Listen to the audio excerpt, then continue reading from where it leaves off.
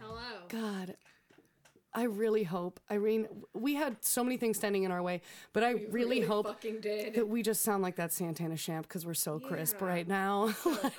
So crisp. Emily's on a new mic. New mic, who this? We got a new mic. We got a new guest. Ooh, Oh my God. It's our friend Kevin. Hello. The one that I accidentally locked in a garage that one time. Yeah, I have y'all since remember? escaped, and now they are letting me speak. So sorry, Kevin. Do you want to come on the podcast? Please don't sue.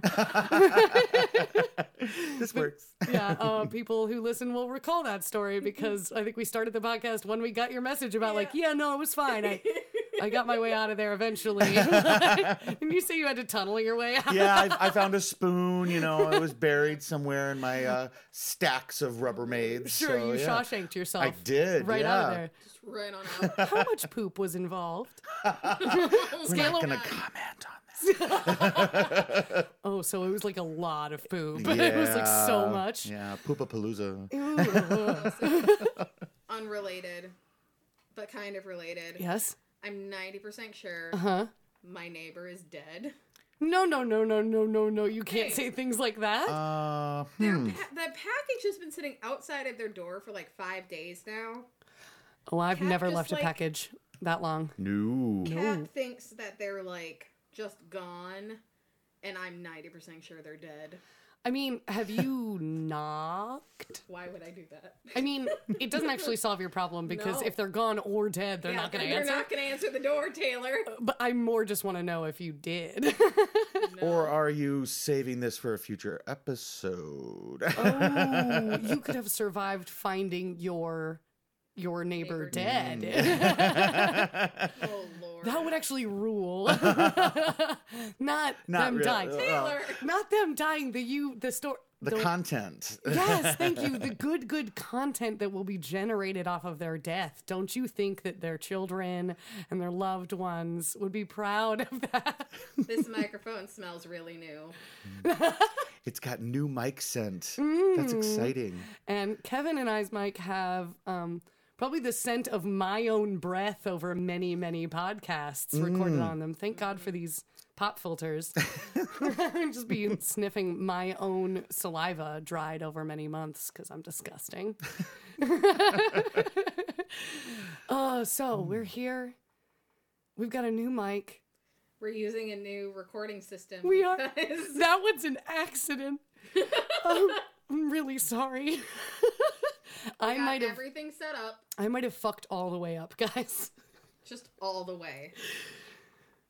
We got all set up and I realized that I don't have the recording device that I usually use because my husband took it to Florida because I'm dumb. But we're on Audacity, so any problems, if we lose this episode, if we lose chunks of audio, blame Audacity. It's a free program. It's a free program. Okay. You never know what you're going to get. That's true. I mean, people use it. It's great, Yeah. right? It's People probably use great. Mm-hmm. Thanks for making this program available for free Audacity, but also I am blaming everything on you. And certainly not on our $100 new mic. Speaking of which, thanks to our patrons. Yeah. Y'all rule. We got a pod mic We got now. a pod mic. It's awesome. All right. Y'all ready? Bum, bum, bum, bum, bum. Thank you. Let's do this. Literally, my brain did that just 3 seconds ago. My mouth usually does what your brain does. Everyone in the room just tilted their head and looked away from each other. We all did the curious dog all at the same time. Actually, are we sure we want to be saying that? Too late now. Recorded for posterity? Posterity? Prosperity. Whoop. Oh. Posterior. Look, I'm going first. And Kevin is fully aware. Kevin is a listener and also has walked in on the end of maybe more than one episode at this point. So we are still doing the thing where we go back and forth. We got true crime and non-true crime mashed up in one episode. My true crime is a fucking doozy. Just a big old dooze. And then that's going to help tease, because Kevin here is also going to do his own story just for our Patreon listeners. Yep, and I didn't know mine was going to tie in so well with what he's doing, but it does. So And that is great. that was So an accident. Super excited. I'm so excited I could pee. Well, the bathroom's down the hall. Okay, well, that's good to know. I'm so excited for someone to tell me a story. Who one isn't Emily? Wow. I've heard it. Fuck my drag. But like, don't you kind of love it when both of us just get to sit there and somebody tells us some shit and we don't have to think? Have to do the work. Yes, that's the point. That's the way to phrase it, Taylor. Sorry, I didn't mean it. 2 like that. years. It's been almost 3 years. All right, I'm gonna take a drink. Oh, we're drinking tequila, and then other than that, Kevin has his amazing acai. Yes. Acai. Because not everyone's a drunk. And that's fine. I need to. Okay. This is a judgment-free zone, mainly for Kevin judging us this week. Yeah. I just can't drink on a school night. That's my thing. You're such a straight edge guy. Depends on the day. Totally fair. I mean, mostly it's just that we're drinking straight up tequila with lime juice in it, as we always do. And that's disgusting. Okay. Y'all ready for this? Thank you. Thank you. All right. So, either of you, y'all ever, even once in your life, think about running a marathon? Yes. No. I'm surprised by one of those answers. Kevin, we're on the same boat. No is the answer. Emily, Emily, when? Okay, so a coworker and I are going to be prepping to do a 5K. Wait, so you're saying this is a recent thought? I was Yeah, thinking when you were middle school, you were like, fuck yeah. No. I want to run. I'm proud of you right now. I Okay. used to run. Okay. I know that running long distances makes me want to throw up. But also, sometimes you just gotta have a goal. Also, you're Do about I pushing yourself. Think I'm gonna do it? Realistically, probably not. I know myself. But if I put in the money for a 5K, Sure. I'll at least do that. Yeah. Right. I get that. It's kind of your incentive, you know. Yeah. I've paid X amount of I have put money dollars. into this. I feel bad if I bail. Exactly. No, that's Also, fair. someone else is involved, so it's not just me trying to hold myself accountable. That's so sure. true. Well, that's fair. Now, okay, so I've learned something today. My answer is no. It is a big resounding no. And it's not just because I had shin splints growing up and also asthma. And also I'm super duper lazy.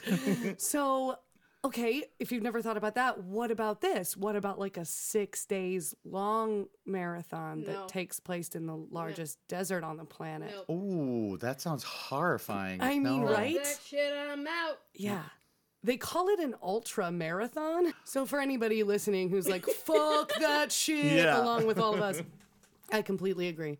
That sounds like some bullshit. I'm not even prepared to really think about what goes into being in the desert for 6 days running, and it is a race. This thing I'm about to tell you about is a race. It's not just a marathon to you're beating yourself. You're beating yourself. Yeah, no, it's a were race. competing. So this is not like an endurance thing. I mean, people are given ample supplies of water and things like that. I assume, Actually, right? I think it's a bit of both. You can carry stuff with you, but it is what you can carry with you. Huh. And there are checkpoints at the end of the day, but otherwise it's just your fucking ass. I will totally get into it. So I'm going to tell you a little bit about the setting for this survivor story, which is the Marathon des Sables, which is the Marathon of Sands. It is a 156-mile run through the Sahara fucking desert, and it makes it roughly 6 times the length of a regular marathon, and it places it in one of the harshest climates on Earth. And it was thought up by a guy named Patrick Bauer. Thought up by a man. Just like some dude, just some white ass sounding dude. I don't know. His name's Patrick Bauer, I assume. And Patrick Bauer. Sounds like a Stephen King villain. yeah, that's true. Yeah. He ran his own ass over 200 miles of the Sahara in 12 days once, just for funsies, and he was like, I should make other people do this. I'm really glad he ran his own ass and not somebody else's. That would be terrifying. Yeah. So, he never once in that whole 12 days came across an oasis or a community to stop in, and that was White dude. I mean, honestly, they were like, nah. hide, take all the tents down. He's coming. He's coming. But Patrick is coming. But that is what gave him the idea for the race. That, like, you can go for days in the Sahara without finding anything, and it is up to you to figure it out. Like, I would do it for, like, an hour. I wouldn't even do that, so that's pretty good. No. You know, just have a magical moment on top of a sand dune, like, looking out with, like, this beautiful chiffon draping off of you, flowing in the wind. You want to shoot a music video. You don't want to run. See, here's the thing with me. As my lovely lady friends here know, I am the guy dripping sweat at room temperature. So if you put me in a desert, I would be a puddle within minutes. That's true. And that's actually like dangerous. You're just like losing too much fluid out of your body. Right. You get dehydrated so much faster than everybody else. Exactly. Completely fair. I'm going to go ahead and say that your particular desire to never do this is like a necessary thing, and it is medical. no way. Yeah. Yes, it's medical. It in no way reflects your laziness, and that's great. Correct. So, the Marathon des Sables has a men's category and a women's category because, of course. Sure. And people from all over the world have competed. 0 men from the U.S. have ever won, although 4 U.S. women have. So, that's right. Damn, nice. I know, right? Not bad. Go ladies. Yes, but I'm not here to talk about them. I'm really sorry. This is just not the podcast for them, even though they sound super badass and I bet their stories rule. I'm not actually here to talk about anybody who has ever won this race. I am here to talk about a man who never even completed it. So let's do it. This guy's name is Mauro Prosperi. He's Italian. I'll probably mispronounce his name a lot. I'm going to try to get Mauro right. Is it Malro? It is Mauro. Mauro. I can't really roll my R's. You know this about me. Mauro. Oh, you too, huh? Et tu, Brute. Okay. Oh. All right. Thank you. I'll just maybe gesture to one of you when I need someone to say the name. Thank You can start it and then we'll roll the R for you. How Yes. about that? Okay, let's try that really quick. I'm going to do it with both of you. You can both roll at the same time. How about this? Mauro. That ruled. Okay, Kind of thank gave you. me life. That was really good. Thanks, guys. All right. So, Mauro. He's Italian. He is born in 1955 and eventually became a police officer in Sicily. He's also I can't believe this exists. He is an Olympic level, something called a modern pentathlete.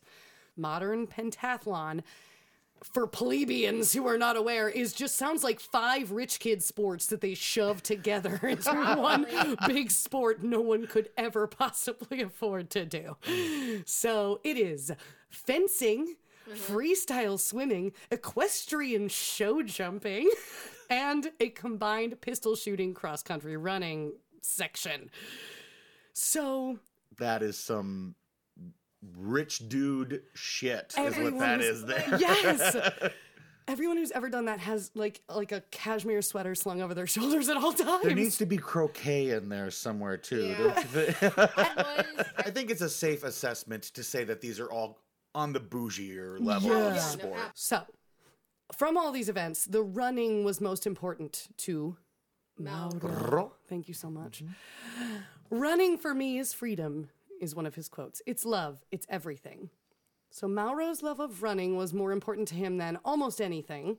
By 1994, he had a wife and 3 children, and one day he just tells his wife, I'm going to run the Marathon des Sables. He doesn't ask. One of his kids is a baby. And he just goes, I'll be gone in April, darling. Goodbye. And she's like, oh, fuck you. Wow. I watched, there is a Netflix show called Losers. And it's really interesting. It's about sports people who never actually won something, but their story is more interesting than their accolades. Soraya Bonali is on an episode. Oh, yeah. Yeah, she rules. And If you don't know who that is, go Google it. yes, please. And he has his own episode, Mauro. And so his wife is on there being like, oh, I was pissed. I Rightly had so. I had a baby. There were 2 other kids. Yeah. Mauro is a selfish piece of shit. It was amazing. A lot of work. Yes. And he would be gone for however long, and he had been training like Sure, day so and he's already been gone. Yeah. he would run 40K a day. So basically, he was home long enough to knock her up again. Right. And then was like, bye. They get done, and he's like, I gotta go for a run, bye. So horrible. So Never anyway. marry a runner. Yes. Or a man named Mauro. Or do and just like, get it. So he just tells her where he's going. And again, the race is in April 1994. He's going to be gone for at least a week because the whole thing is 6 days, travel there and back, all that shit. He goes with a friend who had convinced him to run the race in the first place, and they're going to do it together. And Mauro remarks that his friend, he may have been running to find himself more in some ways. Mauro, who admits he's incredibly competitive, said it was about winning. He wants to win this race that thousands of people enter and that is 256 miles long. Don't worry about it. So each day of the race is a different stage.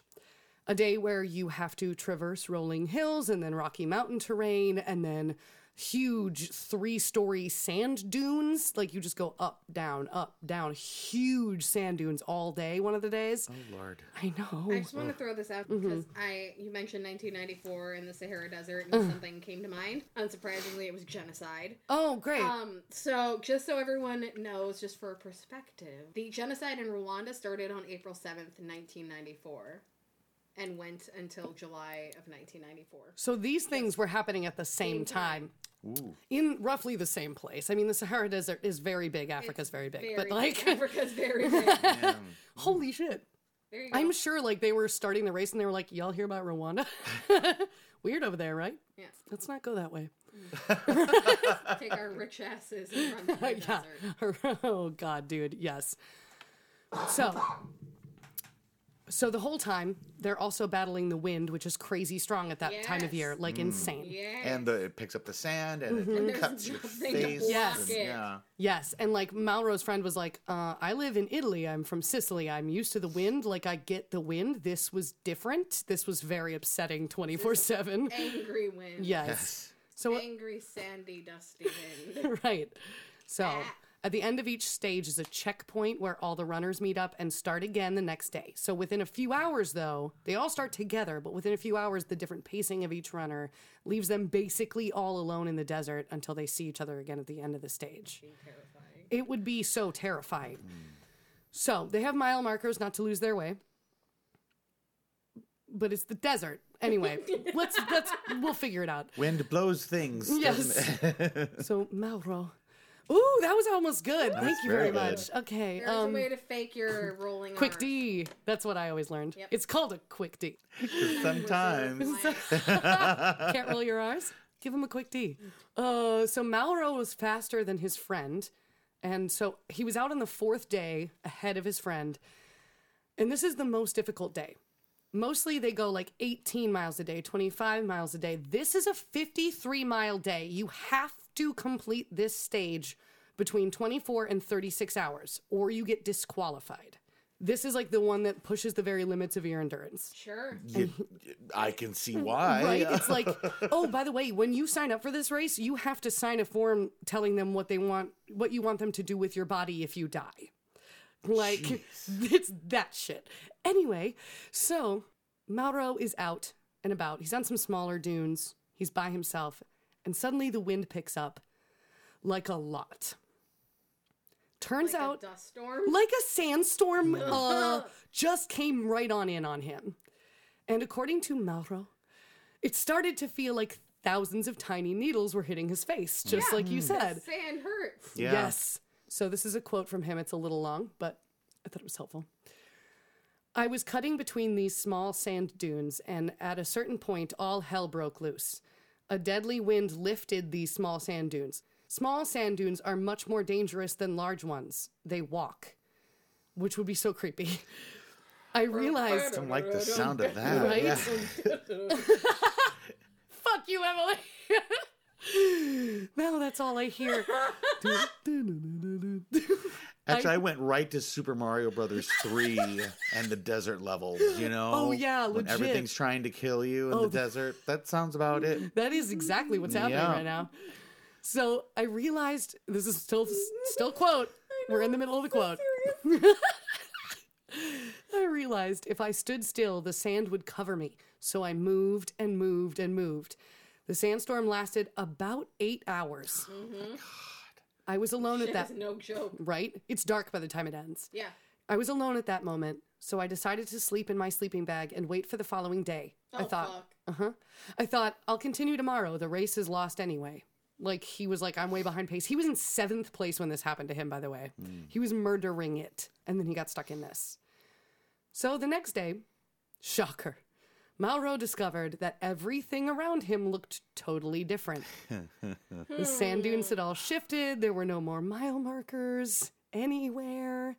Even with a compass and a map, it is difficult to navigate when there are no recognizable points of reference. So he's like, okay, I think this is the way I was heading. So he starts off in the direction he believes he was supposed to go. Now his friend, who didn't hit this dust storm, was far enough behind him that just never had to deal with it. He reached the checkpoint that previous night and didn't see Mauro. But he wasn't particularly worried. People got pointed in the wrong direction, like, all the time. And the mile markers would eventually help them find their way back. It would just take them a little longer. The organizers of the event were not particularly worried either. They'd lost people in the desert before. Yeah, probably all this happens all the time. Right? They have, like, protocols because clearly it happens all the damn time. It's the 90s. Yeah, whatever. We just let people do anything. Ever. So the first day that Mauro was missing, they sent jeeps and a helicopter to look for him. And there was no talk of stopping the race. They were not going to stop. People had to get found by helicopter a lot. They usually fixed it within a few hours. It was fine. So later on that first full day where Mauro is alone, he realized he wasn't seeing any other runners in the direction he was heading. Like, usually there's people who kind of march their way through the race, and he should have caught up to them. And he never saw them. So on the second day he's alone and has no idea what way he's heading, he sees a helicopter fly overhead. And Mauro sends off his flare. He says in the show Losers that he's like, the flares were like Bic pens. They're like really small and pathetic. They sucked. He was like super bitter about it. The helicopter does not see it, and it does not turn around. Yeah. Quote, he's not coming back. He's not coming back. At that point, I was like, oh boy. There, I felt no fear, but desperation. So Mauro's friend crosses the finish line days later, but he doesn't celebrate. Because now it's been 4 days since he last saw Mauro, and no one has found him. Oh, fuck. Yeah. Generally, by the 5th day anyone is lost in the desert, they are presumed dead. They stop looking. Yeah. Sure. Because, like, how? Yeah. Yeah. And also, it's just so big, and the manpower needed, and, like, he could be anywhere, and holy shit. Also, there's genocide happening. Also, like, a lot's going on, guys. So Mauro is all over the Italian news by this point. His wife is being hounded by reporters, looking for statements and pictures of him. Leave her alone. I know, she has right? a baby and 2 other children. Yeah. She's also the sassiest woman alive, and I just... Good. So proud of her. She was just like, fuck you, like every 3 seconds. It was amazing. So his wife eventually stops answering the telephone because she knows that they're nearing the point where they will call off the search, and she doesn't want to get that news. Yep. Meanwhile, in the Hall of Justice. Sorry. Mauro is still walking. So for him, by the time that 4th day rolls around, he has already run out of water. And as soon as he ran out, he was like, okay, this is the most hydrated my pee will ever be. So I'm going to go ahead and pee in my water bottle, and I'm going to go ahead and drink that. So he did it. Not even really a big deal, apparently. He was like, yeah, I get it. Sometimes you do what you got to do. Yeah. I know. I can't even think about it. No. But apparently, I mean, you get that thirsty. Yeah. Well, yeah, I mean, if it's between dying of thirst and drinking my own piss, I'm probably going to choose the piss. I mean, maybe. Yeah. What does my piss taste like is my question. Is it bad? I'll die. That's I fine. mean, Well, I some doubt he had people eaten are any into it. asparagus earlier, so so true. Some people are into it. Oh, you're right. Let's not kink shame. it's true. You have to use the mouse. There we go. Just want to make sure it's not gonna. Okay. So yeah, that's happening already. He's also he's wearing 2 separate hats. He only walks in the early morning and the evening when it's not so hot. He is an Italian man. His skin is already pretty dark. He never actually burns out there, which is insane. He just gets even darker. Yes. So he's actually fairly well equipped for the situation. He's doing his best not to dehydrate himself fully. So by the 4th day, he suddenly realizes there is a building off in the distance. And this building, it turns out, is called a marabout. It is a Muslim shrine. It's old as fuck. It is probably literally ancient, thousands of years old. Cool. Yeah. So there are pictures of it in articles and footage in the Losers episode, and the building is pretty run down, but Mauro still hoped to find someone there. All he found was a tomb. There's literally a sarcophagus, and there's a inscription of a holy man is buried here. That and a lot of bats. And I'm very sorry for this part. Oh, no. Quote, eating was necessary. That's all. It's both of you were I know where this is going. Yep. He's starving. So he looks up at the wall. He sees this row of bats and he grabs one. Yeah. I cut off its head. Oh. Sorry. I cut off its head and mixed the entrails up with my knife and sucked them all out. You're welcome. I didn't ask for this. What can I say except you're welcome? Couldn't he for the story I'm stuck it telling your ears. outside and roasted it in the sun or something? The thing is, he actually mentions this. He was I was worried if I even tried to cook it, it would lose too much moisture. I was trying to retain and keep as much water as possible. So drinking their blood straight up and slurping down their guts, he was this is probably the best way to both feed and get enough liquid into myself. How ironic would it be if they were vampire bats? Honestly, he was I didn't do anything to them that they don't do to their prey, so they totally might be. Turnabout is fair play, bat. Yeah, they're probably the fuck is this really big bat doing to us? He ate, my God, dudes, 20 bats this way. Probably over the course of a bit, but still, it's a lot of bats. By the 19th bat, are you still going, yeah, I'll cut this one's head off, I'll suck out its guts. I'm still so hungry that apparently that's fine. I don't know. You would have to be mixing it up at some point. Maybe I'll just put 2 together, and, or maybe I'll just eat the wings this time. I don't know. All around me are familiar. He's surrounding himself with dead bat carcasses, just singing. Or just their heads. Yeah. Oh my! Oh my It's God. an image. It is very upsetting, but it might have happened. We don't know. I'm not ruling it out. I don't want to think about it. No, right? So he does Thank eventually, you. after he's done singing that rendition, he does dig a hole outside and he buries. To poop? Well, probably. But he also buries the bat bodies that, the parts he doesn't Good. eat. Oh, Yeah. that's nice. I mean, was if you're like- gonna kill them in a fucking shrine, Well, All the right. least you could do is be respectful. I'm sure it was about practical as well because the sun was probably getting those carcasses to That's smell a little. really true, All right, also. so Yeah, that's very fair. Yeah. what's next? So Mauro stayed in that shelter for 3 days, just trying to keep his strength up. And then he suddenly hears the sound of an engine overhead. It's a plane. Now, it may have been looking for him, it may not. I don't really know. But either way, Mauro goes outside and writes, "Help me," and he says, "Help me." He is speaking Italian and there's subtitles, but he says, "Help me" in English. And the little sort of cartoon they were doing of him out there writes, "Help me" too. So I have reason to believe he wrote it in English, just thinking Sure. someone will see this. Gonna see Sure. Yes. Then he takes every piece of synthetic material he has, including his backpack and his sleeping bag, all of his shit, and puts it in a pile and lights it on fire.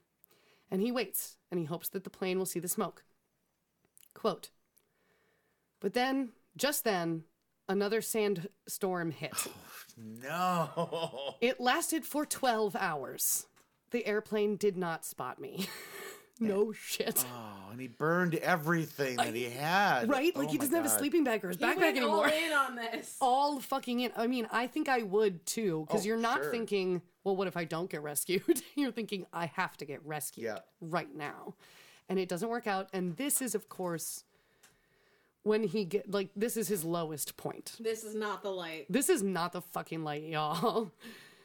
He's been close to rescue twice and it hasn't worked out. He has no idea where he is. He's been scavenging for food and has had no real water in days. He's convinced that somewhere along the way in his life, he has hurt someone and that he deserves this. Ooh. Quote, I know, right? Like, sad mentality to get into. I was very depressed. I was convinced I was going to die and that it was going to be a long, agonizing death. Yeah. So I wanted to accelerate it. This is not the light. Mauro used a piece of charcoal to write a note to his wife. In it, he said he was sorry for not being there. He was sorry for hurting her and their children and for leaving. In addition to not wanting to starve to death, Mauro considered it would be best to die in the shrine so that his body could be found eventually instead of lost in the desert. That way his wife could get his police pension sooner. Because in Italy, if you are declared missing, you have to wait 10 years to be declared dead. So she wouldn't get any of his pension. And he was like, well, maybe they'll find my dead body here if I kill myself. So then Mauro took out his pocket knife and slit both his wrists. And then he fell asleep on the floor of the shrine. Quote, man is not afraid of dying. He is afraid of suffering. I was afraid of suffering. I was like, damn, bitch, that's good. You write that shit down, right? Yeah. That's deep. It's real deep. But very true. Mm-hmm. Yeah, 100% agree. So you would think that when Mauro woke up on the floor of the shrine some hours later, super not dead, his fear and despair would have mounted. I can't even kill myself. Yeah. Instead, though, when he looked down at his wrists and he realized that his blood was too thick from dehydration, his wounds had just sort of clotted themselves closed. He was like, oh my God. He kind of just felt like, okay, this must not be my time. I guess I got to keep going. So he got up and he left the shrine. And some accounts say that Mauro remembered a bit of advice he'd learned from a friend before the race. Look for the formation of clouds on the horizon at dawn and head toward that, because that's east. So he did. And along the way, he kept foraging for what he could find: cactus, lizards, bugs, anything to eat. He says he got back a lot of his lucidity and strength from realizing that he hadn't died in the shrine and that he could still keep going.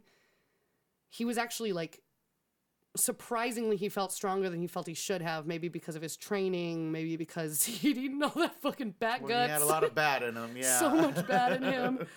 But either way, even though he felt mostly okay, maybe inwardly, he also found himself shaking quite a lot. At one point, he's walking again, and he looks down and he realizes he can see all the bones in his hands. Oh. And his wrists have grown so thin, his watch just jangles around on his forearm. He's lost a ton of weight.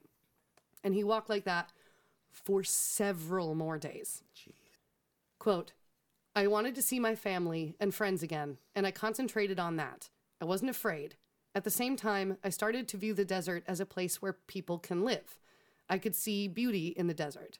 I paid careful attention to every trace. Even dried excrement gave me clues on what direction to go in. So eventually he looks around and he's like, there's shit everywhere. Holy crap. At this point in her interview, his wife says something I found funny and interesting about this guy, but also about the survival mentality that we talk about a lot with how do you survive by believing that you can, no matter what. And so she says, first of all, he sounds a little bit insufferable based on this as well. He was probably very difficult to be around, but is perfect for this situation. She said that Mauro has a sane insanity.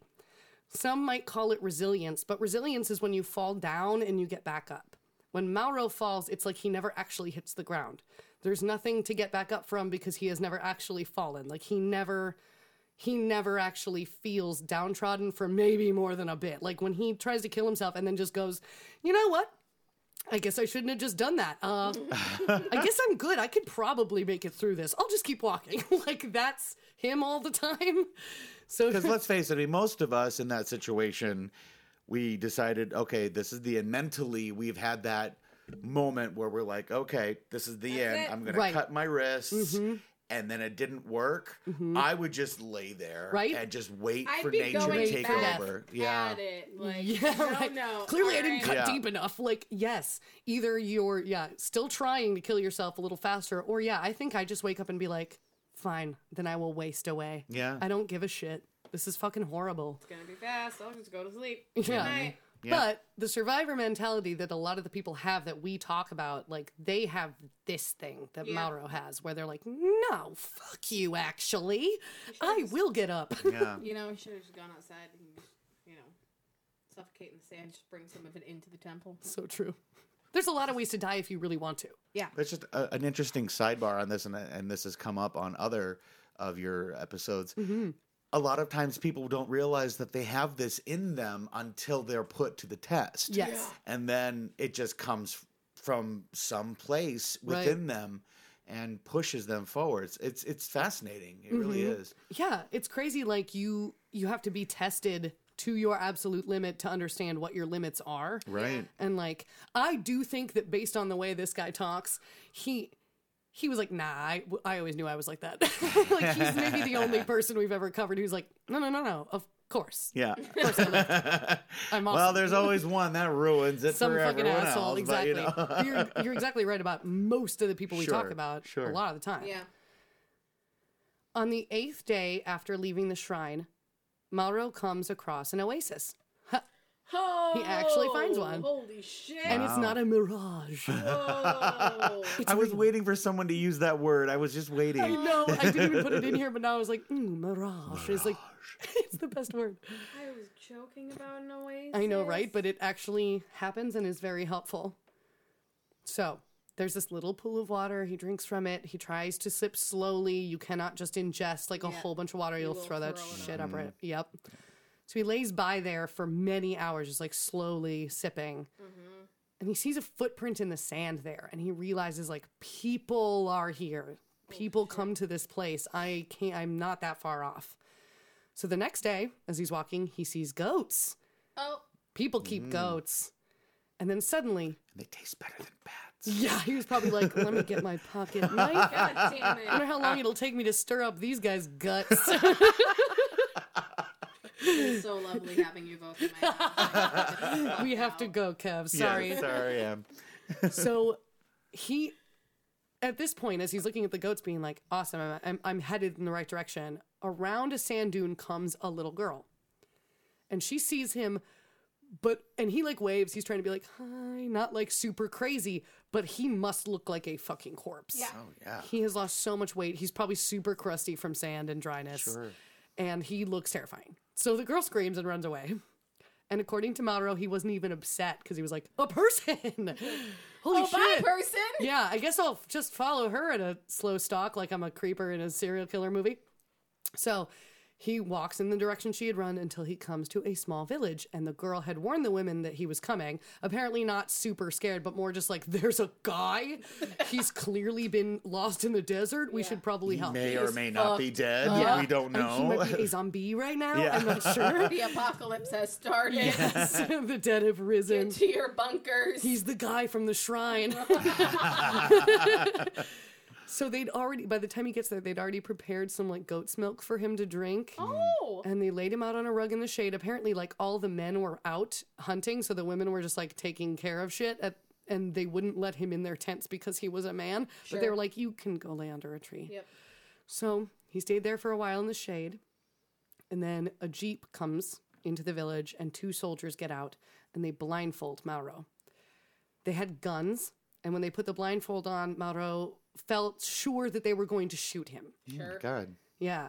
Get through all of that just to be killed by the Yeah. zombie. Literally, exactly. He was like, that's the only time I felt real fear that I had, like, made it through this thing and then they were going to shoot me in the head. Like, bullshit.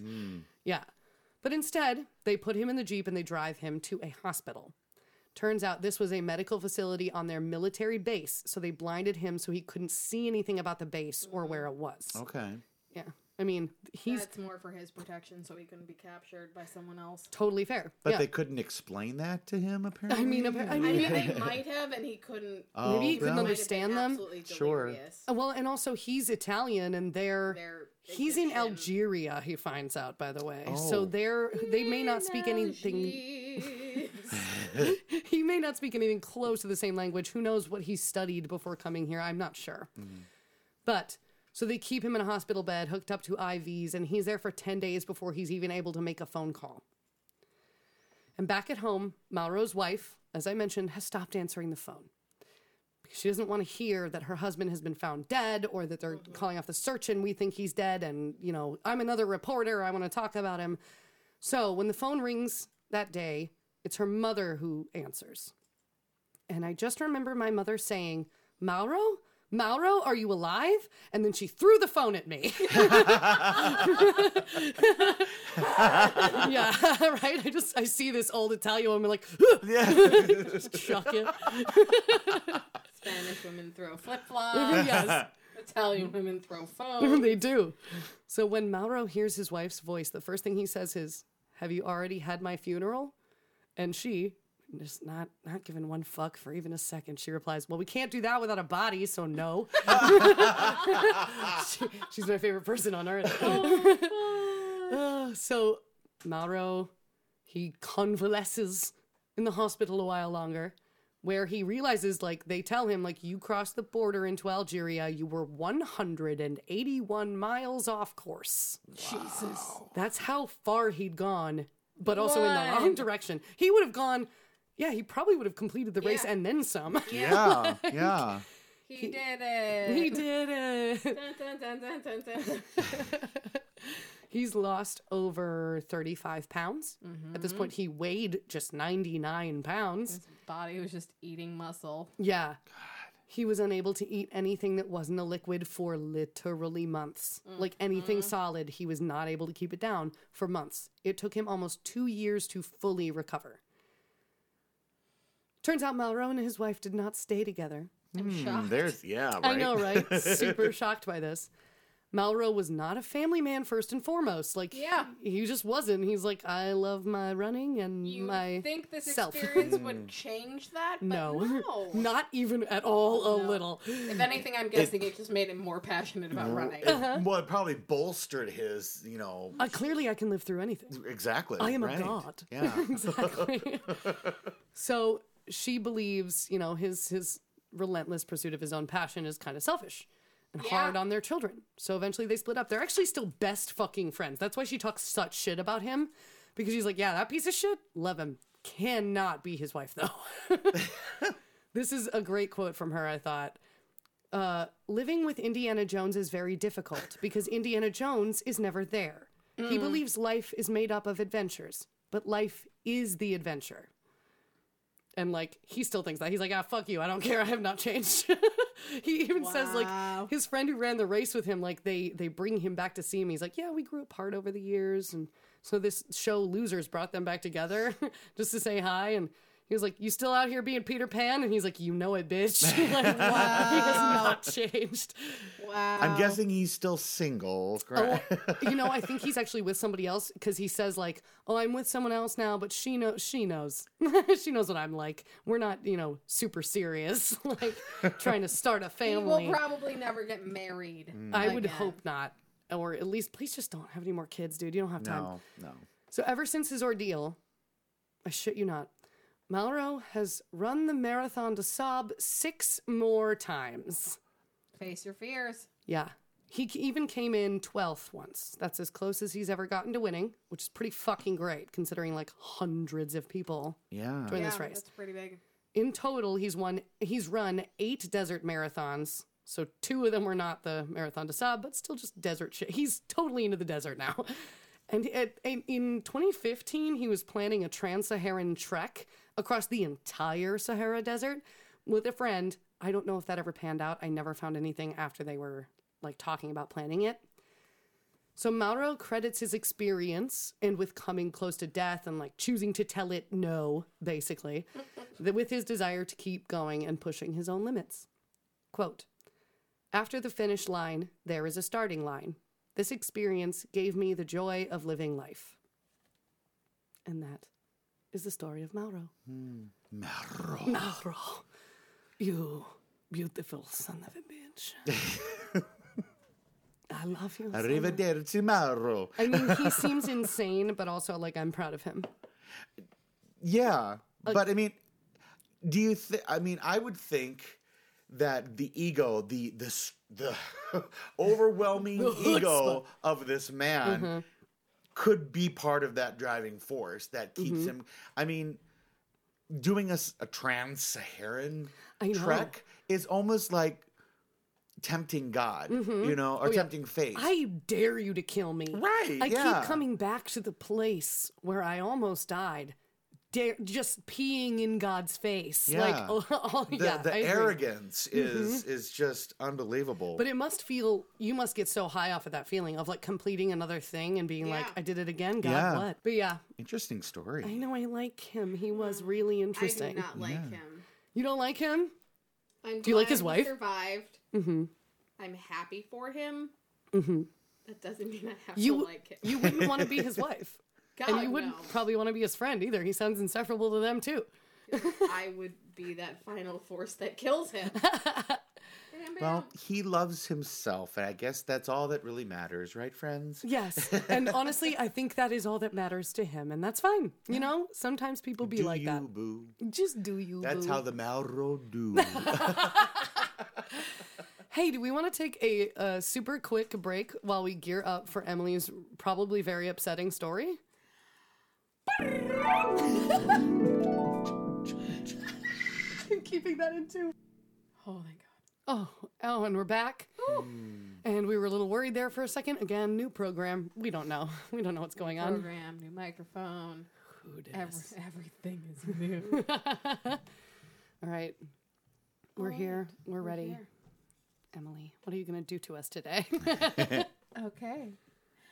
We're going to do something a little weird. Okay. A little conspiracy theory. Ooh. A little out there. A lot of murdery. Okay, good. It's fine. It's fine. So, today, we're going to talk about the Zodiac Killer. Oh, nice. Shit. Okay. I mean, that's not nice, but it's nice to talk about, right? I mean, that's every true crime like person's reaction. Like, ooh, I love that. I'm a terrible person. I'm so sorry. So we're going to talk about the Zodiac Killer's 2 survivors, and then a couple theories to go with it, because the identity of the Zodiac Killer is still undetermined. Right. Famously so. Correct. I have a theory. It could be bunnies. Anybody? Buffy? No? No. I wish. It's one of the many shows that I know I need to fucking get on. Now, I will say, I'm like, heartbroken right now. so sorry. I feel so bad right now. So sorry. Now, Kev, you're also a big true crime person. I am. Yes. So we're both aware. I'm aware of the Zodiac Killer. I'm aware of many things about the case. However, I don't know a ton of the conspiracy theories surrounding it. Nor do I. Yeah. I've heard some. I stumbled on this one. Okay. I go through these phases where I do podcast binges. Yep. And I was like, ooh, what's this? And it just opened this whole door into the Zodiac Killer that I was not ready for. What was the podcast? I'll get to that. Oh, okay, good, okay. Because you know I'm trying to get on that train. I know. It's very good. I think I've told you to listen to it before. Probs. Like when I started listening to it, I was like getting messenger. I'm like, Taylor! And it was probably like something where it was like, maybe it's like Sword and Scale and I'm not going to like it and I won't. I won't listen to it because it's too much. Too fucking much. That is always the thing that I decide to listen to right before going to bed is something horrible and Truly awful, awful. like this. I made the mistake of listening to Sword and Scale when I was building a house in The Sims. And the 911 call happened as I was building the bathroom. And, like, now I can only picture that bathroom when I think of that 911 call. So you never play that house in The Sims, do you? I never played that house in The Sims. That was a particularly traumatic episode of Sword Been and Scale. tainted. Yes, it's been tainted.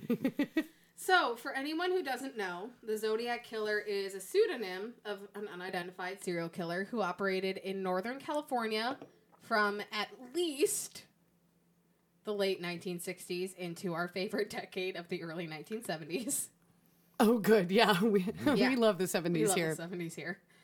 It's because nothing was happening and everything was safe. Especially in California. It was definitely okay to hitchhike. We know that for sure. Yeah, no problems I'll there. get to that. Oh, no. So,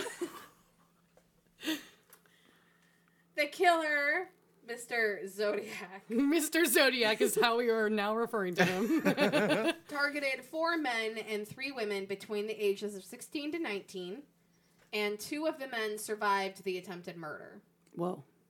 in 2 separate encounters. How have we not caught this guy? Anyway, like, holy shit. Yeah. So, the Zodiac himself has claimed to kill up to 37 victims, though nothing has been proven about this. Okay. Here's what he's known for, and what you guys might be thinking of is the circle with the cross through it. Yes. And he used to send a bunch of taunting letters and cards and cryptograms to the local Bay Area press. Hi, guys. Oh, that sounds familiar. Oh, weird. So he sent letters including 4 cryptograms or ciphers. Of the 4 cryptograms sent, only 1 has been definitively solved. Okay. My theory on this is that the others are just literal bullshit. This is the only one he like- tried on. That's what I would do. Right. I mean, I'm sorry. Code breaking is kind of a whole thing. Yeah. And it's very difficult to write a code that no one can ever Yeah. break ever unless Unless it it's means literal nothing. bullshit. Exactly. Yeah. Yeah. So our first survivor, and I looked up how to say his last name, and then I promptly forgot because As you do. As one does. so July 4th, 1969, Darlene nice. Farron and Michael Magoo. That's not right. Magoo. No, it's not Magoo. Totally gonna say that. Magoo. Does he go through some shit, or can we call him Magoo? How's We it cannot call him spelled? Magoo. How's it spelled? Mageau. I think it's Magoo. Magoo. Majo? Yeah. Good. No, they didn't pronounce it that way. I would have remembered that. Sagoosh. These are survivors. I'm so you sorry. fuck. I'm so sorry. I shame. I feel shame. Darlene and Michael drove into the Blue Rock Springs Park in Vallejo, which is 4 miles from the Lake Herman Road murder site, and parked. The couple sat in Darlene's car, and a second car drove into the lot, parked alongside them, and then immediately drove away. It then came back 10 minutes later and parked behind them. Oh my god, get the fuck out. Nope.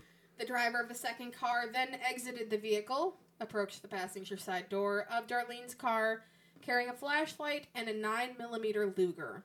No. The not killer then directed the flashlight into Michael's and Darlene's eyes, and then shot them, firing 5 times. Oh my god. Obviously, both victims were hit. Uh-huh. And several bullets had passed through Michael into Darlene. Ooh. Because it's Powerful. a Luger, guys. Yeah, they're not fucking around. Yeah. The Zodiac Killer then walked away from the car, but heard Michael moaning, walked back to the car, and shot each of them 2 more times. No. On July 5th, at 12:40 a.m., a man phoned the Vallejo Police Department to report and claim responsibility for the attack. Oh, great. Because this was something the Zodiac liked to do. Yeah. Oh, It was me. They also took credit for murders of another couple that happened 6.5 months earlier. Okay. Because this was like at the beginning of his murder kind of spree. Mm-hmm. And that had been a standalone double homicide, and nobody thought There's anything no of it. serial Right. activity at Yeah. that point that they thought. That makes sense. Yeah. So the police traced the call to a phone booth at a gas station, and it was about 0.3 of a mile from Darlene's house. And only a few blocks from the Vallejo Police Department. Oh, shit. Again, this was the late 60s. So it's not like they had this pulled up on a screen and could just hop in the car and go. Mm-hmm. Michael survived despite being shot in the face, neck, and chest. Holy Damn. shit. Yeah. And there was, like, some, like, controversy about whether or not they were actually attacked by the Zodiac. But, like, that all got cleared up. Like, the satanic panic, like, came into play and, like, of all course. of that shit. What if it was just some Satanists? Yeah. It's never just some Satanists. It's never just some Satanists. Go No. fuck yourselves. Our second survivor, this one's a little more in depth, is Brian Hartnell. So Cecilia Shepard and Brian Hartnell were sitting by Lake Berryessa, enjoying a relaxing visit. And a fun fact about Lake Berryessa, they actually have like this film festival there each year, where like they play a movie over the lake. Sure. That's kind of pretty. But it's like people were murdered there, so like So it's a little Yes. creepy. Morbid now. Yeah. yeah. And then I had this thought today as I was leaving work, thinking about this. I was like, you know, there's a lot of movie festivals in a lot of parks. And you never know if you're sitting somewhere that someone has died. Holy shit. So, the next time you're in the park, Just really, Emily, is that your message to the people? as we swing into spring, Next time you're in any park taking a nice stroll, think about who might have died there. just Go like, ahead. Or take if a moment. you may be dying there. Yeah. YOLO. Be aware of your surroundings. Yes. So, they're sitting by the lake, enjoying the night. They didn't know someone was watching nearby. They never do. No. Ever. So Brian heard a noise and asked Cecilia to look around. Brian, honey, maybe everybody goes together one. I don't think he told her to like get up and go look, but it's like You, go see what that was. you that. So she saw a man moving behind a tree. Brian was like, we're fine. Well, you're going to ask her to go look and then not believe what she sees? She also was Brian. like, we're okay. Okay. They didn't notice that he had on a dark hood featuring the symbol of a white crossed circle. Shit. Yeah. That He had an outfit now. Yeah, he's gone full Zodiac. Yeah. So Zodiac Killer came prepared with some pre-cut lengths of clothesline to restrain them. And on his belt, he had a foot-long knife and the holster for the gun. That's a really big knife. It's a really big knife, guys. Compensating for something? So Sorry. God damn it. behind it was he was using the gun to keep them from running. Okay. So they had a full-blown conversation. Like, Brian got him talking. Because, might as well get to know that you're a killer. Right. I mean, Yeah, like, I think Brian was in school for, like, psychology or sociology and, like, got him fucking talking. Because this is a good survival tactic to be Yeah. like, let me get to know you, and then Yeah. you might get to know me, and Yeah. then you might not kill me. And Right. at first, the guy was like, I'm just gonna rob you. And they're like, okay, we don't have anything. Mm-hmm. And then he's like, I also want to take your car. My car is hot. My car is hot. Which, like, that was in the transcripts from what Brian gave to the police. I'm just like, that's a really weird way to phrase that. Zodiac. Oh, right. Like, Fuck. is it hot like you get in it and you burn Yeah, yourself like, on the which seatbelt? Or way? is it Which hot like way it is won't hot run? Like it won't run. Oh, I was So- thinking hot as in stolen. Oh! Ah. Thank God you're here, Kevin. That's probably what he meant. Okay, Oh my never God. Changing course now. Oh my god! Holy shit! Oh my god! We don't deserve this podcast. Kevin, do you want to own the podcast from now on? I'll don't hear it one whole podcast. We just request to do episode 69. I'll sell you with a majority stake in the podcast. Well, I got a brand new microphone now. Then yay! Oh my god! Shit. Oh. Anyways, I want to die. so he was obviously lying to them. Oh, And what? he kept saying that he meant them no harm. Not true. Super not true. So, this is a quote from Brian. And so I saw him put away his gun, and I was turning to say something to Celia, and all of a sudden I felt my back just... No. I don't think I saw him pull it out. I don't remember. I think I saw him... Guys, I fucking see you. I'm sorry, she said. Serious. I think I saw him whip it out. His knife. His knife. Thanks for clarifying that. I refuse to accept that part of the quote. And just started stabbing me in the back. Ugh. Also, I just love her being like, my back just, no. No. No. Yeah. This was Icky. Brian. This was Brian. And then he says, chomp, chomp, chomp. I was just, and then he makes a guttural sound.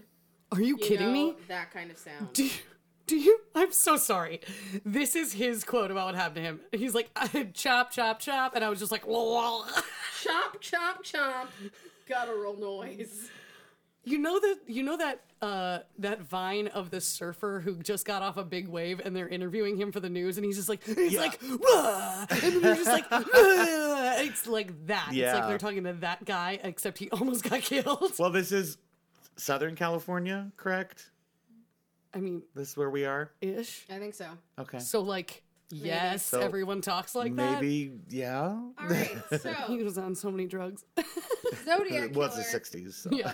kept stabbing Oh God. until Brian feigned death.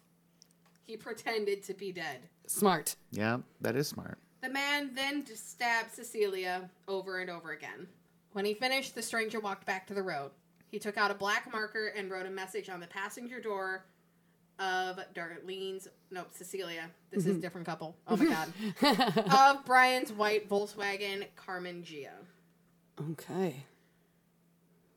A passing fisherman, because they were by a lake. Sure. He's just in a boat like, what the fuck is going on over there? Ladies, what the fuck? Ahoy, mateys.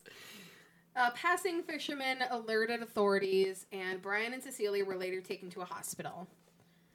At 7:40 p.m., the Napa Police Department, so up north, then, Okay. received a call from a telephone booth at a local car wash. Hi, guys. It's me. Mr. Zodiac. This is from the 911 call. I want to report a murder. No, a double murder. They are 2 miles north of park headquarters. They were in a white Volkswagen Carmen Gia. The detective waited, but nothing came. So the detective was like, where are you now? And then the mysterious caller's like, I'm the one who did it. Zodiac Killer is so fucking dramatic, I was going to say, he sounds so dramatic. He's so dramatic. I want to report a murder. No. A double murder. Like, dude, calm the fuck down. Like, And you don't even know. what a fucking nerd. So, Brian gave the cops the description of the, as he called it, costume. Because, yeah. You ain't just wearing that. No. No. The message on the on the car door, and then the cross circle that was on the costume, and as well as the car door. Mm-hmm. And at this point, authorities had put together that this was the same symbol that was on the letters that were being sent to the authorities, taunting all the cops. Okay. Just all the cops. Every cop. And the letters also threatened that he was going to kill again if the newspapers did not print the cipher that he claimed would reveal his identity. When deciphered, the message began with the words, I like killing because it is so much fun. The writer also referred to collecting slaves for his afterlife. This is important. Remember this. Okay. Like, okay. Just file it away for a second. So the people he kills are his slaves in the for afterlife. Okay. So police then asked the writer to send another letter with details about his crime to prove that he was responsible. And the Zodiac came through because huge egomaniac. Sure. Another letter arrived.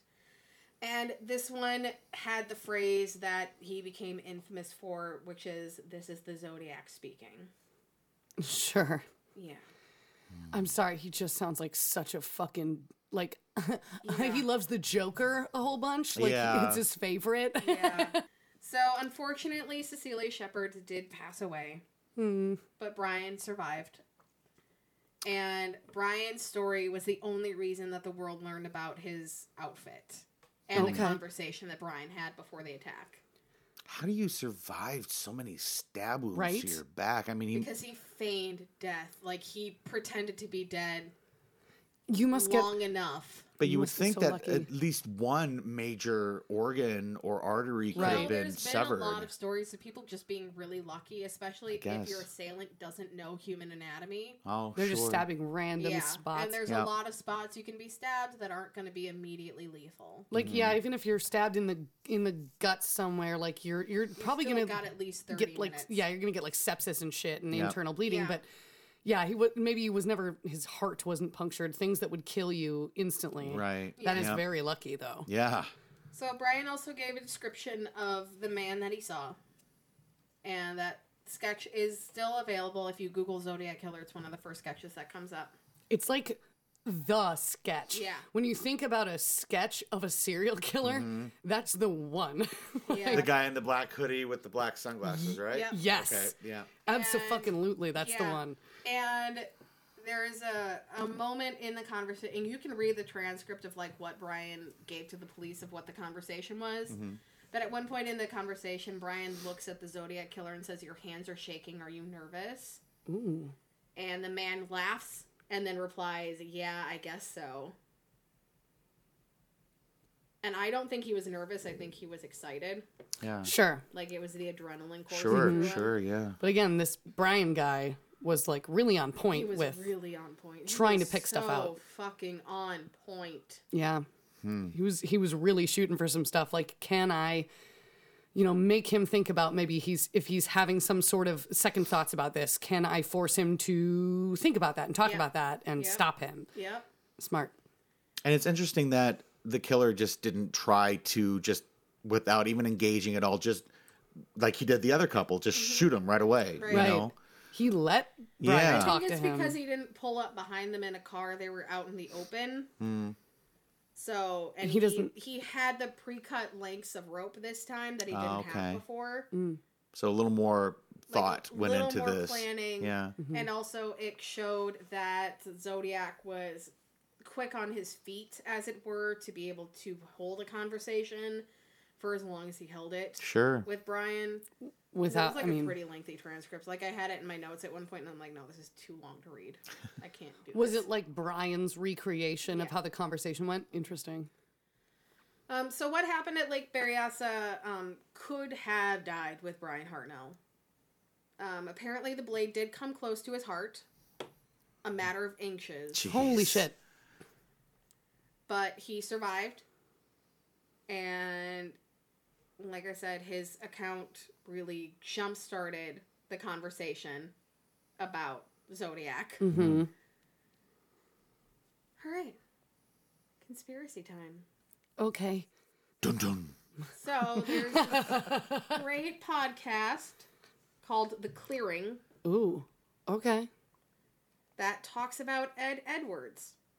It's the stupidest name ever. Edward Wayne Edwards. Who the fuck does that to their kid is my Born question. Charles Murray. Whoa, he changed it on purpose. Yes. He wanted to be Ed and Eddie. Eddie Edwards. Edward. Edithan. Sussex Eds. Esquire. Now, Ed Edwards was a convicted American serial killer. Okay. He did pass away in 2011 Good. Sorry. Whoops. after he was arrested Ooh. and set to be executed. So he escaped from jail in Akron, Ohio in 1955 when he pushed past a guard and fled across the country holding up gas stations for money. Because you could just flee in 1955 by pushing past guards. Sure. By 1961, he'd landed on the FBI's 10 most wanted fugitives list.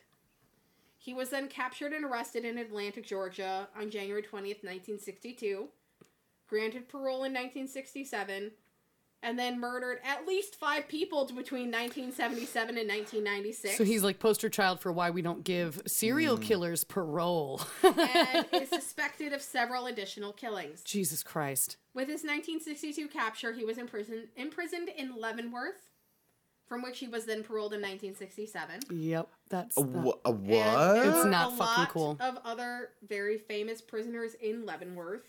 For anyone who doesn't know, Leavenworth is a familiar sounding very, place. yes. Yeah.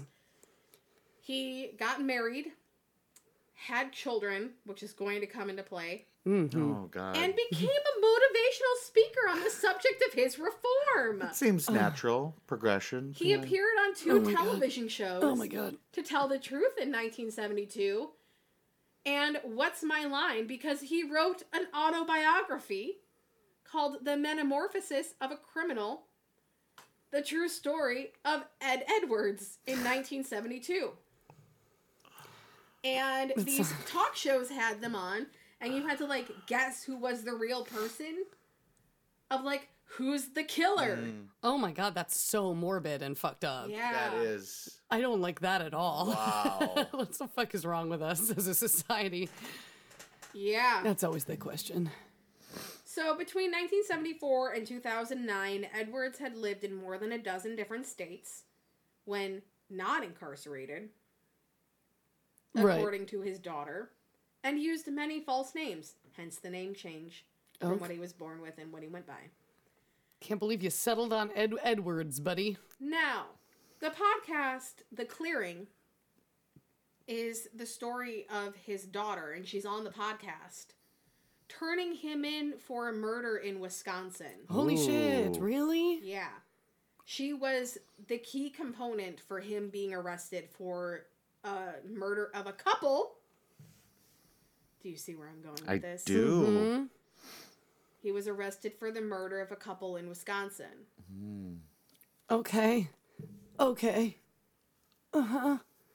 Wait, is she a host of this, or is she just, like, on it? She's on it. Okay. She's not, like, a formal host. They have, like, people who do podcasts that are guiding it. Oh, okay. Sure. But she narrates a lot of it. I see. All right. Interesting. So, in a letter dated July 9th, 1993 to the FBI found in Edwards' papers, Edwards requested his criminal and history records for the cities in 19 states, claiming that J. Edgar Hoover more or less gave him permission to proceed with his autobiography. Oh, my God. After he told J. Edgar Hoover there was nothing bad about the FBI in there. That's all that mattered. Yeah.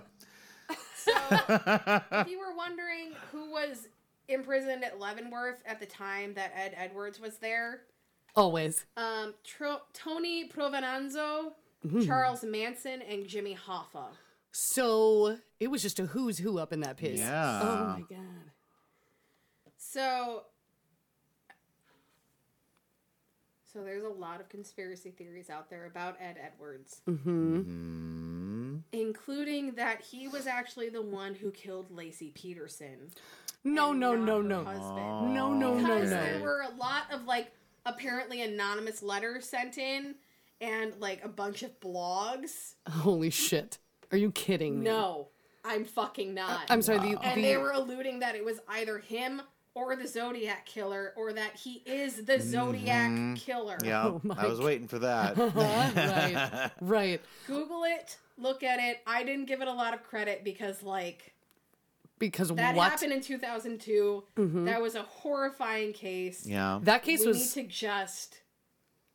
That... No.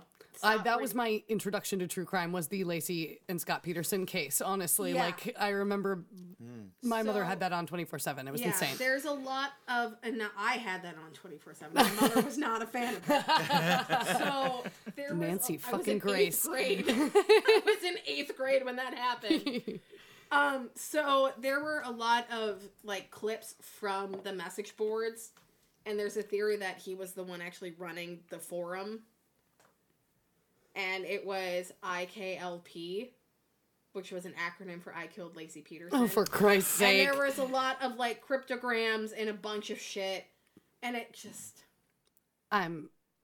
Well, okay, here's my question. Was there any record of this Ed Edwards, or whatever the hell his name is, of being in California at the time that the Zodiac murders took place? Was like basically nomadic for a bunch of time. Like he would just make his family pick up roots and move at the drop of a hat. Like he would set up this agreement because he was a handyman, where he would agree with like whoever owned like a certain thing that would let them like stay in a place.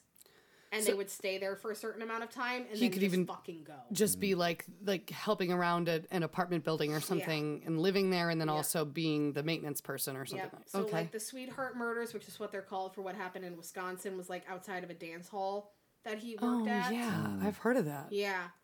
So like shit like that, where he could really be like anywhere.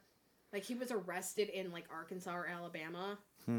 Like 2 Wisconsin detectives drove down to go interview him. If he's working and living sort of under the table as an agreement, there's no record of where he is. Yep. That's really good for a killer. He's a kind of smart. And he was apparently a horrible father.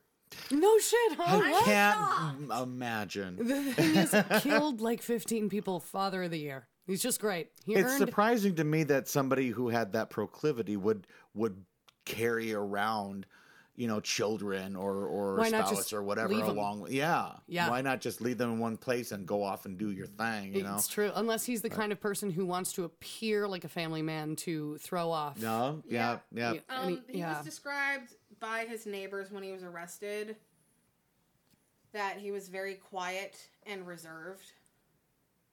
That sounds like every person who's ever killed a bunch of people ever. The person you least suspect. Yeah. Oh, he was just so nice and quiet. That's because they want you to forget about them. Yeah, they want to disappear. Yeah. So this ties into yours. Do you want to tell the people what you're doing for the podcast? Tease it. I would love to. It's interesting, that you mentioned that. So, I'm going to mention more. Don't give away too much. So, just a little tidbit. I am working on a piece that is probably one of the most notorious unsolved murders in history. And some of you may already know what I'm talking about, but if you don't, I will let you know.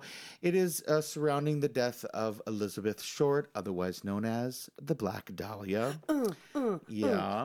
And in recent years, I would say within the last 15 years, a man by the name of Steve Hodel has written, he wrote one book and now he's written another called The Black Dahlia Avenger, claiming that actually he got the name from, like Emily's story, these taunting letters that the police department would receive saying, "I'm the killer, I know what happened," shit. and he would sign it The Black Dahlia Avenger. Oh. So that's why the book was, I think he took it from that. But the twist here is that the man that Steve Hodel is accusing of being the murderer of Elizabeth Short is his own father, Dr. George Hodel. Oh, my God. Because family ties. Edward's daughter is the one who gave him up. Turns him in. And she also thinks he might be the Zodiac Killer. Yeah. So we've got 2 people who think their own parent might be like major serial killers, like crazy. Yeah, and unfortunately, it doesn't end with the Black Dahlia. No. There are many others that have crazily eerie connections to this one man. So, yeah, more to come on that, friends. For our patrons. Yes. I'm so sorry. Pay patrons. the so piper. You won't want to miss it, though. It's I'm going to so be excited. fascinating. It's true. It is going to be So- awesome. We're so excited. One weird tie-in is April 11th, 2003. Steve Hodell's theory that his father murdered the Black Dahlia in 1947 was announced. And on April 13th, further rumors in the Black Dahlia case were announced. The very same day that another body was found that they think Ed Edwards murdered someone and, like, planted the body to steal Steve Hodell's thunder. Steve Hodell, who he apparently called Over the Hill Hodell Oh my for his God. father. Like, Imagine being jealous of another killer. Like, well, They're a special breed, Yes. these killers. So, I mean, should just nothing be friends. surprises me. it's so talk true. about that. So for the last 8 years, this article came out in 2018. John A. Cameron, who's a retired cold case detective, has sought to prove that Edward Wayne Edwards was the most prolific serial killer in the world, and that he committed upwards of 100 murders, including a lot of very famous, well-known victims over the last 70 years, including Jean-Benet Ramsey, Oh God. Okay. Lacey Peterson, Teresa Halbach, who, for anyone who's watched Making a Murderer, Adam Walsh, the son of America's Most Wanted John Walsh, Chandra Levy, Jimmy Hoffa, Martha Moxley, Steve Branch, Michael Moore, and Christopher Byers of the West Memphis 3 case. And he believes that Ed Edwards was actually the one to kill the Black Dahlia. Oh my God. Cameron also does believe that Edwards was the Zodiac Killer and is responsible for the Atlantic Child murders. Wow. Holy shit. That's Yeah. a lot of murdering is what Yeah. that is. If that is true, Yeah. that is the single most successful serial killer of all time. Like, Because the demographic is so fucking different and the Yeah. methods of murder so different. it's all over the place. And to give yourself different monikers over the course of things, like separating yourself out from, like, I'm the Zodiac over here. But I'm Ed Edwards over here. I'm the and Black then I'm Dahlia Avenger over this. here. And that's on the- interesting that, I mean, that police that isn't usually an angle that is really, investigated as much. Yeah. Thinking two, I mean, the thought is unfathomable that two very prolific serial killers could actually be the same one person. guy. Yes, Yeah. absolutely. So, Yeah. I don't know about all of that. But I do agree on the Zodiac Killer part because I do, like, timelines line up. So now, please allow me to present my persuasive argument as to why I agree that Ed Edwards might be the Zodiac Killer. I'm like waiting for the PowerPoint presentation. I do have pictures. First thing, Brian Hartnell said that the Zodiac mentioned being in Deer Lodge Prison in Montana when they were having their weird-ass conversation. Brian was also able to pull out other biographical details that were consistent with Ed Edwards. So Ed Edwards was in Deer Lodge from 1956 to 1955. He states it in his fucking autobiography called It's Me. It's the other, like, if I did it, but a step further. It me.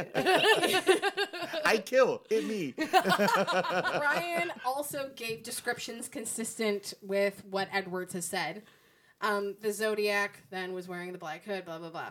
So, second thing, the Zodiac sent a message which, when decoded, mentions being reborn in paradise and that everyone I have killed will become my slaves. Okay. So remember how I mentioned that was Edwards who, like, said? Yeah. Yeah, that's weird. That's very Weird to specific. have that same idea. That's not like a regular thing people think. Edwards' autobiography also describes an, quote, inmate in Deer Lodge prison who states that he believed that anyone he killed would be his slave in the next life. The message had 18 symbols left over, which, when decoded in 2010, read, I'm Edward E. Vexed IQ hath you greater than I. Well, what? Edwards left a very similar coded confession, I killed Lacey Peterson, Jesus. signed Edward E. Stupid. A Zodiac Halloween card was sent to Paul Avery. For anyone who doesn't know who Paul Avery is, No. he was a journalist singled out by the Zodiac Killer. Huh? This guy is This really... is the card that he sent him. From your secret pal. I feel it in my bones. You ache to know my name, and so I'll clue you in. Yeah. Okay. What's it say on the inside? It me. It me. God damn it, Taylor. Edwards' daughter said that Edwards had a dark side.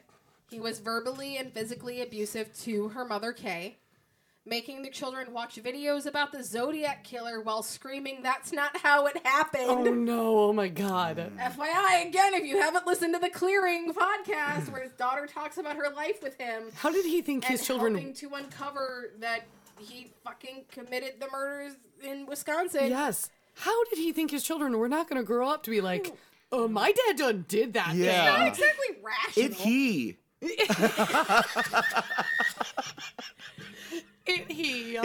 There were newspaper cuttings published on my birthday, March 22nd, in 1971. I wasn't alive yet. Sure. The same day that the Zodiac, quote, Pines card was sent out, that were found in Edwards' paper. Like, he cut out news clippings from that day, specifically. Okay. A witness who also met Edwards in 1971 was forced to help him prepare a Zodiac card. Edwards also told her that he murdered confirmed Zodiac victim Paul Lee Stein and confessed to several other murders. Well, there's two schools of thought here. Either he did do all this or he's just fucking crazy. If he's just fucking crazy, it's still impressive in a way. Yeah. And now he's dead and we can never ask him. Right. Yeah. And the thing is, like, if we asked him, we know what he would say. He is claiming to be all these things. He wants you to think that. It's whether or not somebody could figure out if he is insane and trying to take ownership of all this shit he never did, or if he can prove it. And that does suck. Well, I mean, I would say from the cryptograms and things that were sent, regardless if it was him or whoever the Zodiac is, they wanted to be caught, but they didn't want to be caught easily. No. They wanted to toy with the the press and the police. I want to watch you struggle to figure out who I am. Right. Yeah. Yeah. But there definitely was a desire there to be caught. Otherwise, they wouldn't have even bothered. Right. You know? To be recognized so much, even if it does mean you might get caught. Like, just that I want to not only do these things, I want people to know I did these things. And honestly, that's what both of those killers, the Black Dahlia and the Zodiac Killer, have in common. So, like, Might be the same person. might just be the same guy. Yeah. Could be Ed Edwards. But I mean, that's also, great theory. But who knows? Because, like, that's also a lot of killers want that sort of thing. A lot of the more notorious ones become notorious because they're the kind of person who's like, what up, the press? Or, I mean, there's so many variants, too. I mean, what if this guy was in prison with the real Zodiac and got all of these details? That's true. You know? Yeah. Or, it's just, there's so many variants, but There's just so much. It's fascinating to think that. Woof. That's that. That sure is that. It's a whole lot of that. That's one I've been sitting on for a little bit. No shit, huh? The Zodiac? Oh, there's a boy. So, if you ever want to read Metamorphosis of a Criminal, it is available. I don't know why. Because it's epic? You would want to, but you can check out John Cameron's book, It's Me, Edward Wayne Edwards. It's me. The serial killer you've never heard of. It's me, Ed and Eddie. That's his new name. Now you have heard of him. Yes. So it's not as true. I have definitely learned some shit. And this could just be because I'm just a theater nerd, but every time you say "it's me," I just see Idina Menzel. No, it's me. But yeah, anyway. But we digress. We do. Jason. Often. Almost always. That's not Jason. Ow. Thank you guys so much for being with us. Yes. Kevin, thank you. Thank you for having me. I've enjoyed myself so much. Thank you once again for locking me in the garage. So I had this opportunity to speak with your lovely listeners. Think about it. I can't believe you're not just telling your own survivor story of the time I was locked in a garage. It was a late November evening. It was kind of cold, and suddenly digging through pants inside Rubbermaid containers. I don't know. That's all I got. Oh my God. Still one of the funniest things that I've ever just been tertiarily involved in. All right, so thank you guys for joining us. As always, you should be a little bit like Mauro. You should be a little bit like... Michael. No, you should be more like Brian. Be a little more like Brian. He had great survival instincts. Yeah. And, in addition to that, if you're ever in doubt, just don't forget your can of water.